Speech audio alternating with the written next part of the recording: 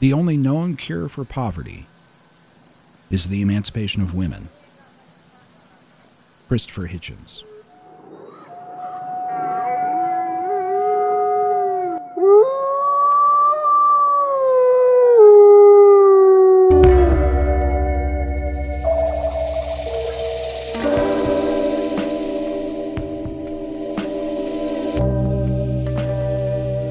Welcome back to Dead and Gone in Wyoming, brought to you by the Hampton Inn & Suites in Riverton, Wyoming. A monthly podcast telling the stories of this remarkable state's most enduring murders and disappearances. This is a very special episode of Dead and Gone in Wyoming. Like all of our episodes, it features stories of disappearances and murders with connections to Wyoming. But this month's episode has a central theme. In this world of hashtags, its universal encompassment has been boiled down to a four-letter acronym that you're no doubt familiar with, MMIW. It stands for Missing and Murdered Indigenous Women. But how familiar are you with these cases and some of the underlying contributing factors, which according to some studies make Native American women and girls between the ages of 0 and 35 almost 10 times as likely to be murdered as the national average? You will be by the end of this episode. Part 1. Where there is no path. The ancestors of the Snake people have lived in Wyoming for thousands of years. They've lived on the mountains and the plains. They've made their homes of grass and their bowls from bone. And after those thousands and thousands, maybe tens of thousands of years, it was the French who found them first. The native people the French explorers encountered along the Snake River in the early to mid-1700s became known to them as the Snake people, or Gens des Serpents.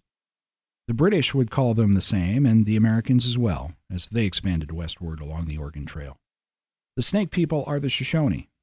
Shoshone, which means in their native language, high grass or tall grass, though that language itself has become nearly extinct.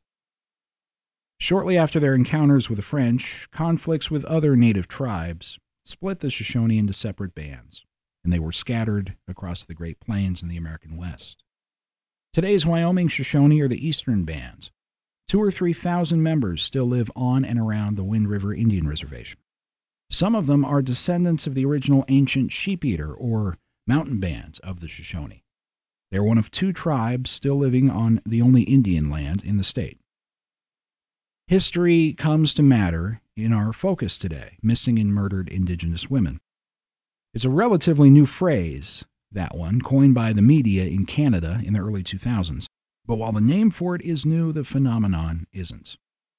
Native American women, or First Nation women as they're known in Canada, are exponentially more likely to fall victim to homicide than the national average. The history of an entire continent is not required to understand why, and don't worry, we're not going to try to tell it anyway, but some historical context is needed for context of the issue in the stories that we'll be discussing in this episode. And it's a hard history to tell in every possible way. Not only is our nation's history with the peoples who came before it very often tragic, but it's also complicated.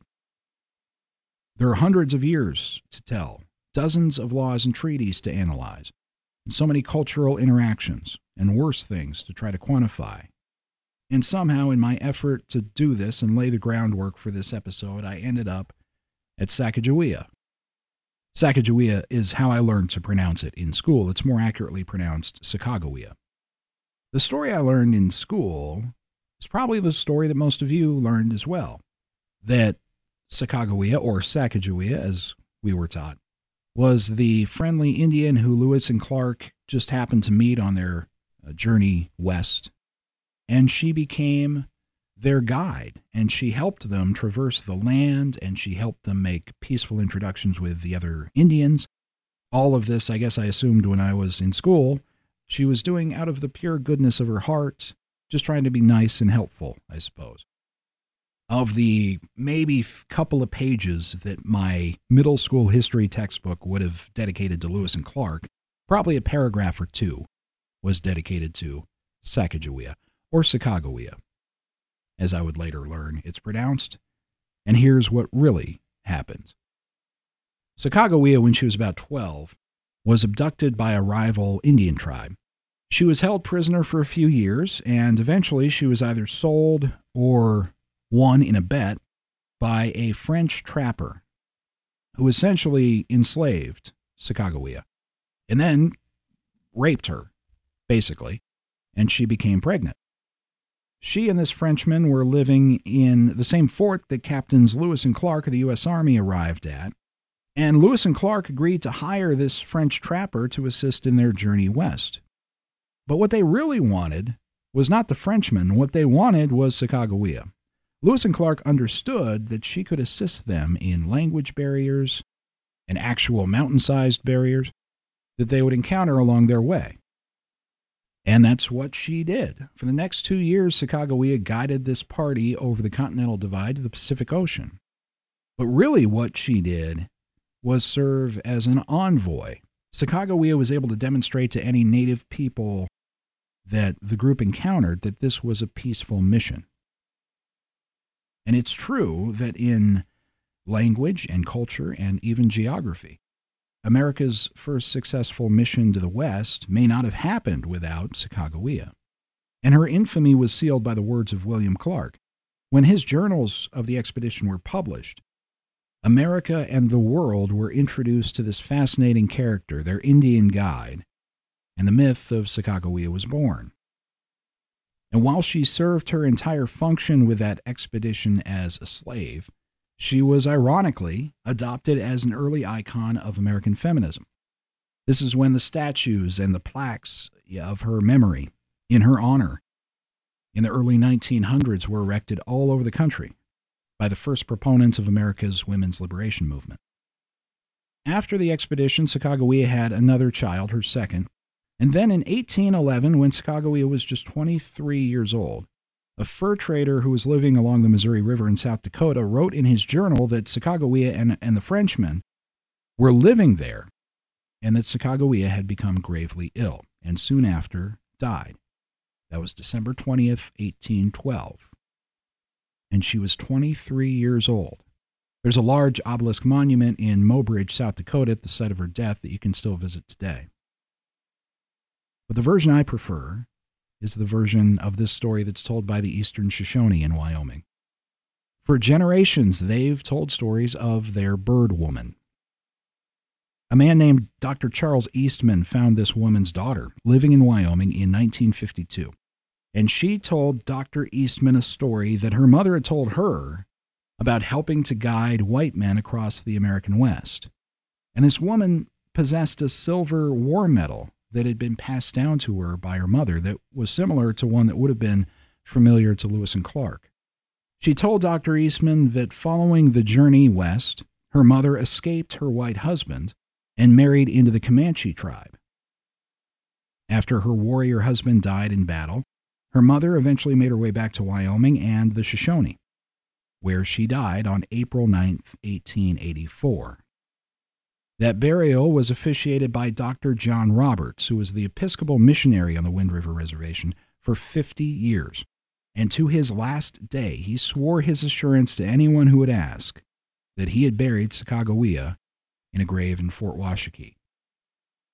The Shoshone even say that this woman kept a diary, but that the building it was kept in was destroyed by fire the year after her death. The legend of Sacagawea lives among the Shoshone of the Wind River Indian Reservation, and it's drawn outsiders as well. Years later, a Sacagawea biographer traveled to Fort Washakie for research and left on a hike to climb the 8,000-foot-high Sacagawea Ridge on the reservation, and she was never seen again. There's something about Sacagawea's story that encompasses the rest of what we're going to talk about on this episode. She is a liaison for us in a way, just like she was for Lewis and Clark 200 years ago. She bridges a gap between two worlds. I left one of those worlds in 2009, but before I moved away from the Wind River Indian Reservation, I remember when the 3 girls died there that summer. 13-year-old Oetica Wynn, or Alexis as she was known, was on summer break following her freshman year at Riverton High School. She'd been on the basketball team and the volleyball team in her first year there. Her mother was deployed for training as a private in the U.S. Army at the time, and her father later told CNN he didn't often allow his daughter to stay with friends on the reservation especially, but he made an exception this time. Alexis had plans to meet with 14-year-old Winter Rose Thomas Jenkins and 15-year-old Alexandria, or Alex, White Plume. All three of these girls had great appreciation for their friends, their family, and their tribal community. Winter Rose was learning her native Arapaho language, which is spoken by fewer than 1,000 people alive today. One of her last spiritual acts was to sing, and beautifully so by all accounts, at a sweat ceremony. She was proud of her culture and her heritage. All three of them were. All three of these girls had plans for their future. All three had hopes and dreams. All three, their families said, had aspirations to beat the odds and overcome the difficult circumstances of their childhoods. All three were found dead 2 days later. Two of the girls were found inside a small, dilapidated residential housing complex, while Winter Rose Jenkins had been found 20 yards behind the house. It's believed the girls had been dead for 24 hours before the police were called. The medical examiner ruled the manner of the girls' death as homicide caused by a drug overdose. On the res, there was talk of a teenage party that went terribly wrong. Tribal elders were saying that alcohol was somehow involved. Without any recreational facilities to speak of, drug and alcohol use is a common problem on the reservation among teens and adults. 3 years earlier, in 2006, tribal police had executed two of the largest drug busts on res land in the history of the state. Ultimately, 60 people were arrested, including a tribal judge who was sentenced to 20 years in prison. And the meth that was coming in knew no tribal affiliation. It hit both sides of the reservation hard. According to law enforcement, in the decades before the deaths of the three Arapaho girls in 2009, a gang of Mexican nationals was trafficking $3 million worth of methamphetamine through the Wind River Reservation every year. The meth that was cooked at super labs along the U.S.-Mexico border and smuggled to Wyoming was nearly 100% pure. At the peak operation of the cartel, $10,000 worth of drugs were trafficked through the res every single day. Counseling services in Riverton and Lander reported tenfold increases in the number of drug-addicted patients they were seeing between 2000 and 2010. Tribal police would crack down as they could, and things would seem to improve for a time, but the drugs would always come back. Like a worm crawling back into an apple, in the words of one Arapaho elder.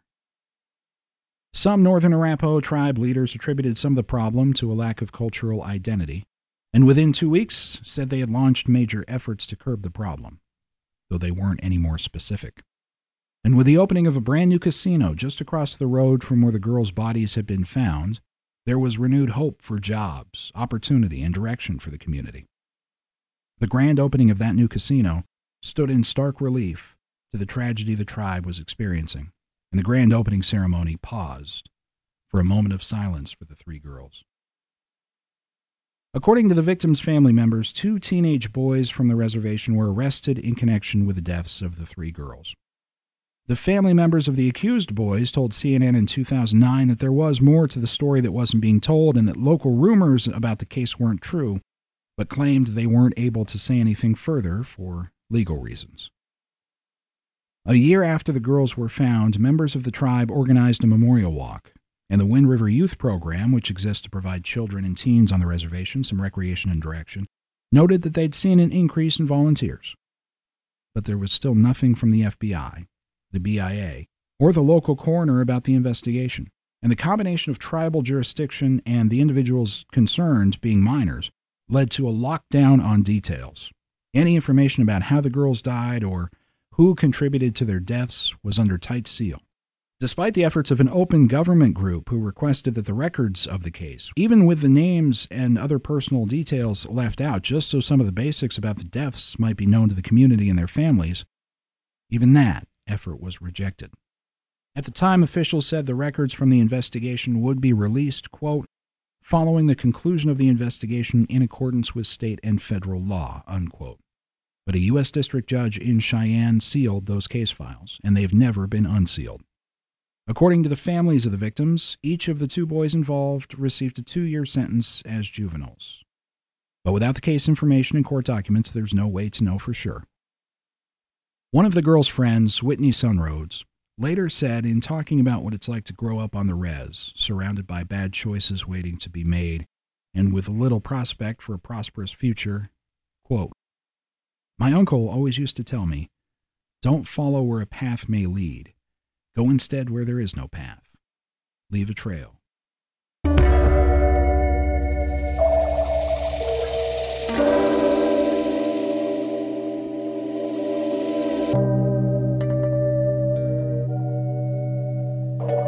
Dead and Gone in Wyoming is made possible by the Hampton Inn and Suites in Riverton, Wyoming. Riverton is a gateway to adventure located right in the middle of the Cowboy State. It's a hub for experiencing the best the state has to offer. Attractions like Yellowstone and the Tetons, this time of year world-class skiing, mountain recreation, casino gaming, and amazing cultural and historical sites on and around the Wind River Reservation. There is no place on earth like it. As you plan your vacation for the spring and summer, plan on Riverton, Wyoming. It has easy access to the very best of the state. And while you're visiting, you want to stay at the best. The Hampton Inn and Suites is conveniently located. They serve a free hot breakfast. Make plans to stay at the Hampton Inn and Suites in Riverton, Wyoming, and feel the Hamptonality. Part 2. Luck don't live out here. There was no reason for concern right away. After she hadn't come home from the powwow, her family thought she must have gone with friends. It was only later that the girl's parents thought about the man she'd been seen talking to there, outside the Great Plains Hall in Arapahoe. But after the weekend was over on Monday, the 8th grader still hadn't returned home, and by then Vern Spoonhunter, the girl's father, had become quite concerned. He called the police on Monday. He called everyone else he could think to call that might know where Marissa might be on Tuesday. And by Wednesday, out of sheer desperation then, he called the local newspaper and the local radio stations. Missing flyers were printed and distributed. And Wednesday is when the body was found on the reservation. Marissa's parents found out through a text message and drove to the scene, hoping and praying the found body wasn't their daughter, but of course it was. She was wearing the new coat that they just bought for her. Marissa Spoonhunter was found 15 miles from where she'd last been seen, more or less discarded, next to a home near Efity. It was only then that people started thinking about the last time they'd seen Marissa and the man that she'd been seen talking to the weekend before. And for a time, that's all anyone had to speculate about. Those who had seen her last at the powwow replayed every interaction, every word in their minds, every scenario, as they looked around them and wondered if someone else in the community might have been responsible for this young girl's death. And the family wanted answers. Marissa's parents told the police and the FBI everything they could think of that might possibly help them find out what happened to her. Everybody else in their shock was talking about Marissa, things she liked to do, hang out with friends and play sports, basketball and volleyball especially. Justice is often delayed, but it was not in Marissa's case. And nobody could have imagined what justice would look like. Just 2 weeks after her body was found, 2 men were arrested in connection with Marissa Spoonhunter's death. And the following March, almost a year later in 2010, the Spoonhunters' oldest son, 22-year-old Robert, was sentenced to 13 years in prison after pleading guilty to voluntary manslaughter in the death of his sister. According to authorities, Robert had walked in on a 19-year-old man, Kieran Tillman, sexually assaulting his 13-year-old sister. Robert had been drinking for most of the night. According to the charges, he choked his sister and threw her against a weight bench, resulting in her death. Here's the FBI version of events on that night as disclosed at one of Kieran Tillman's legal hearings. Quote, on the evening of April 2, 2010, Mr. Tillman, who is 19 years old, was drinking at his stepfather's house with Mr. Spoonhunter and Mr. Spoonhunter's 13-year-old sister, who were Mr. Tillman's step-cousins. At some point, Mr. Tillman and Mr. Spoonhunter's sister began having sex in the back room. Soon thereafter, Mr. Spoonhunter entered the room, pulled Mr. Tillman away from his sister, and threw Mr. Tillman out of the room. When Mr. Tillman returned, he saw Mr. Spoonhunter holding his sister in a chokehold. Her body went limp, and when Mr. Spoonhunter released her, she hit her head on the weight bench. Unquote. Kieran Tillman was Marissa's step-cousin. and the rest of the family could not contain their outrage at the hearing at Tillman's sexually assaulting the young girl. District Judge Alan B. Johnson waived typical sentencing guidelines for Tillman's charges and added 17 additional months to his sentence, and adding a requirement that Tillman register as a sex offender upon his release. In all, Karen Tillman was sentenced to just over 6.5 years. Tillman has since been released, but was arrested and jailed again in Natrona County in 2016, and then again in 2018. Marissa's father, Vern, who, along with his wife, had stood alongside Marissa's brother, Robert, throughout the trial, told the judge that nothing could change the way he felt about his son. "He was my first baby," he said. "Now we have 2 rooms in our home that are empty." Vern Spoonhunter also lost his own father to murder on the reservation. In 1982, Robert Joe Spoonhunter was stabbed to death in his own home at about 4 a.m. An unnamed suspect was taken into custody, but there's no record as to the outcome of that case. Robert Spoonhunter, named for his own murdered grandfather, told the court at his sentencing that alcoholism had taken over his life. "Every day for me was getting drunk and not ever caring about anything at all," Robert said. And he expressed to the court that he would trade places with his murdered sister if he could. The life expectancy on the Wind River Reservation is 49 years, according to a 2012 expose published by the New York Times. There are 195 countries in the world. If Wind River were its own nation, it would rank 196th in life expectancy, worst on the planet. According to the National Crime Information Center, 84% of Native American women will experience violence in their lifetime. To help put that figure into perspective, that's the same percentage as Americans who lived in the same house they did a year ago. Do you live in the same residence you did in January 2019? If yes, if you were a Native American woman, statistically speaking, you would have been the victim of violence in your life. What is the cause of this? There's no point pretending that the answer to that question is simple. There are 537 federally recognized Indian tribes in the U.S., which comprise the 1 million Native people who live on America's 326 Indian reservations.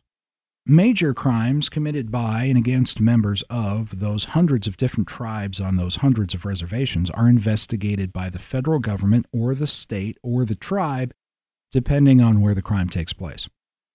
Throughout the late 19th and early 20th century, the federal government had been grappling really, fairly ineffectually, with the question of jurisdiction for Native peoples. It is, to this day, our country's longest planted thorn in the paw, as it were. And while over the centuries legislative efforts have been made to remedy the situation to the satisfaction of all parties involved, what I'm about to describe is the best that we've been able to do so far.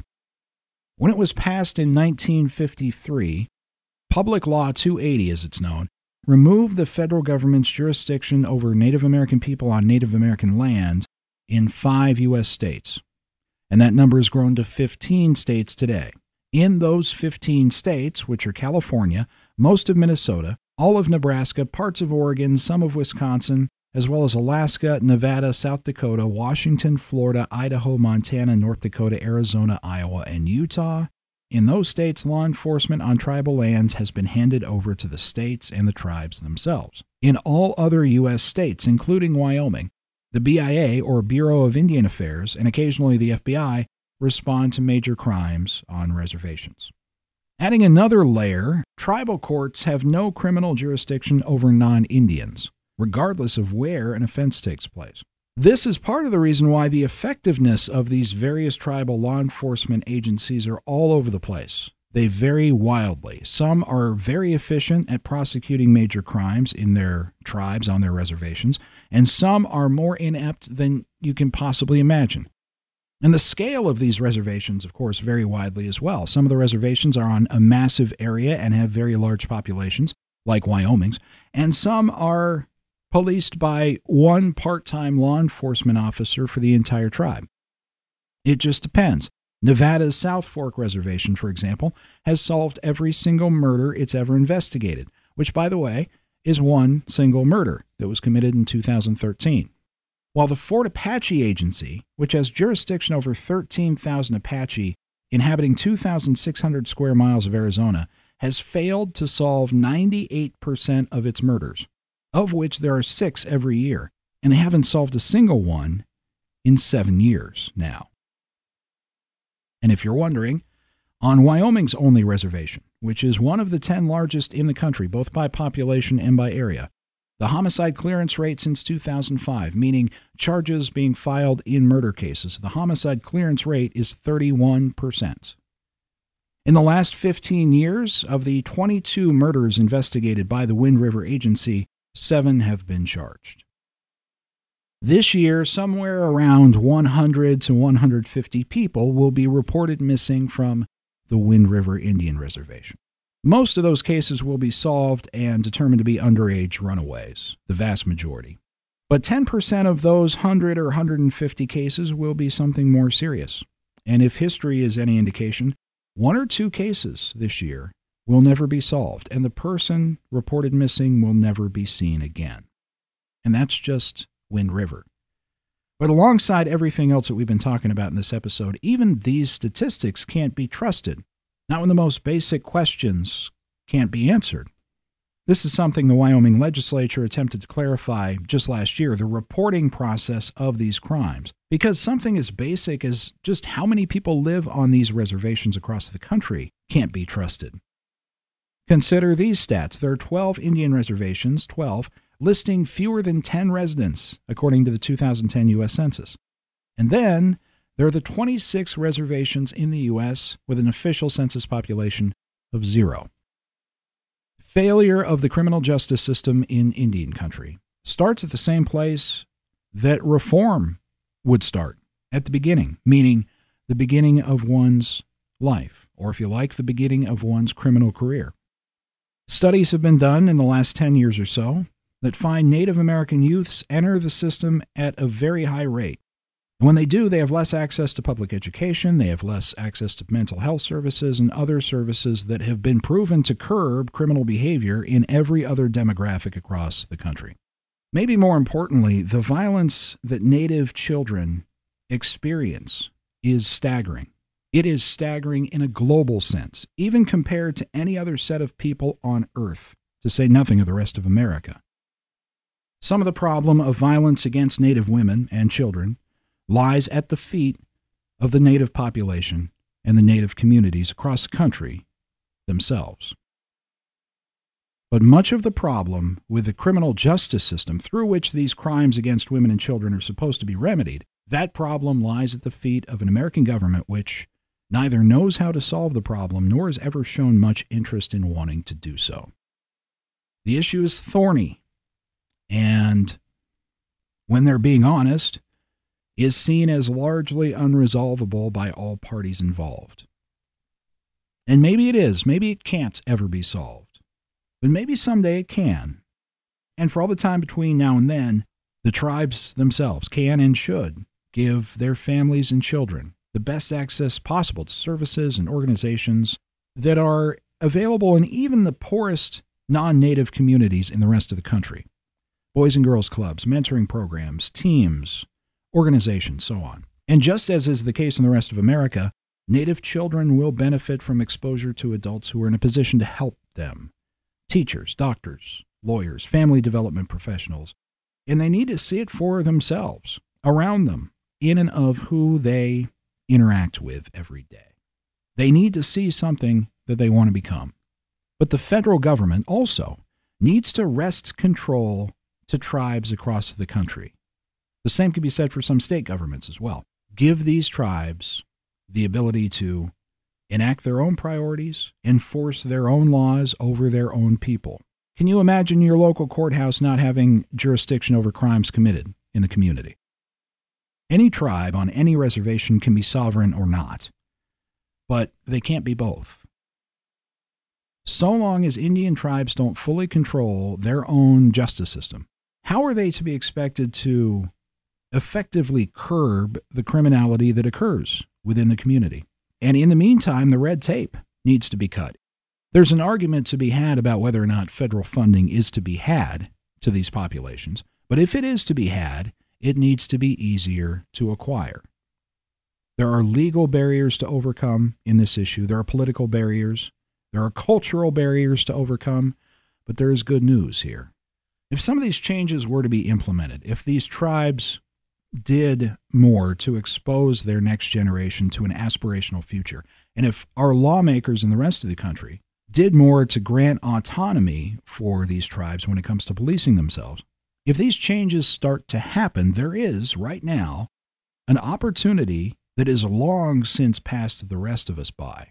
And don't get me wrong, it is one of the most efficient and generally one of the fairest means of justice that has ever been devised by humanity, especially when you consider the sheer size, the sheer number and diversity in backgrounds that our justice system governs. And we all know it's not perfect, if there is such a thing as perfect justice. But our justice system does not know why it does what it does. Our system doesn't know if it punishes for retribution or out of vengeance or to keep the rest of us safe or to keep the criminals from committing more crimes. And it seems to want to try to do all those things at the same time. And naturally, when a system tries to do all of those things, it accomplishes closer to nothing.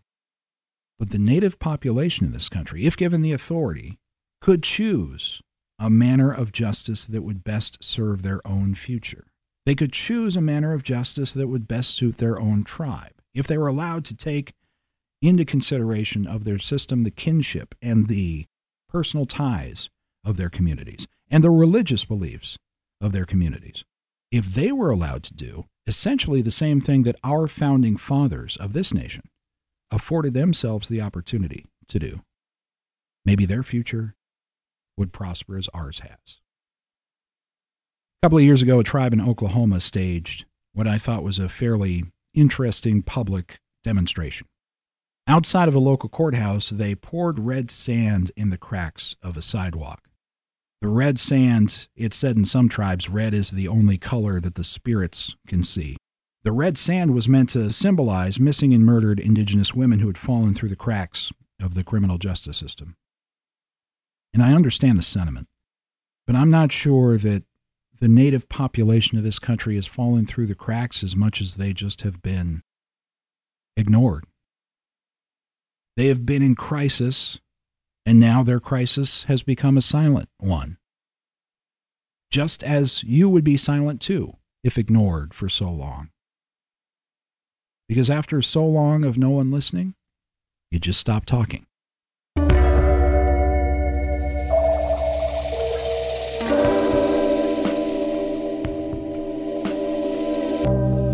Thank you for listening to this episode of Dead and Gone in Wyoming, brought to you by the Hampton Inn & Suites in Riverton, Wyoming. For much more information about the cause of missing and murdered Native women in America and Canada, you can visit the Coalition to Stop Violence Against Native Women at csvanw.org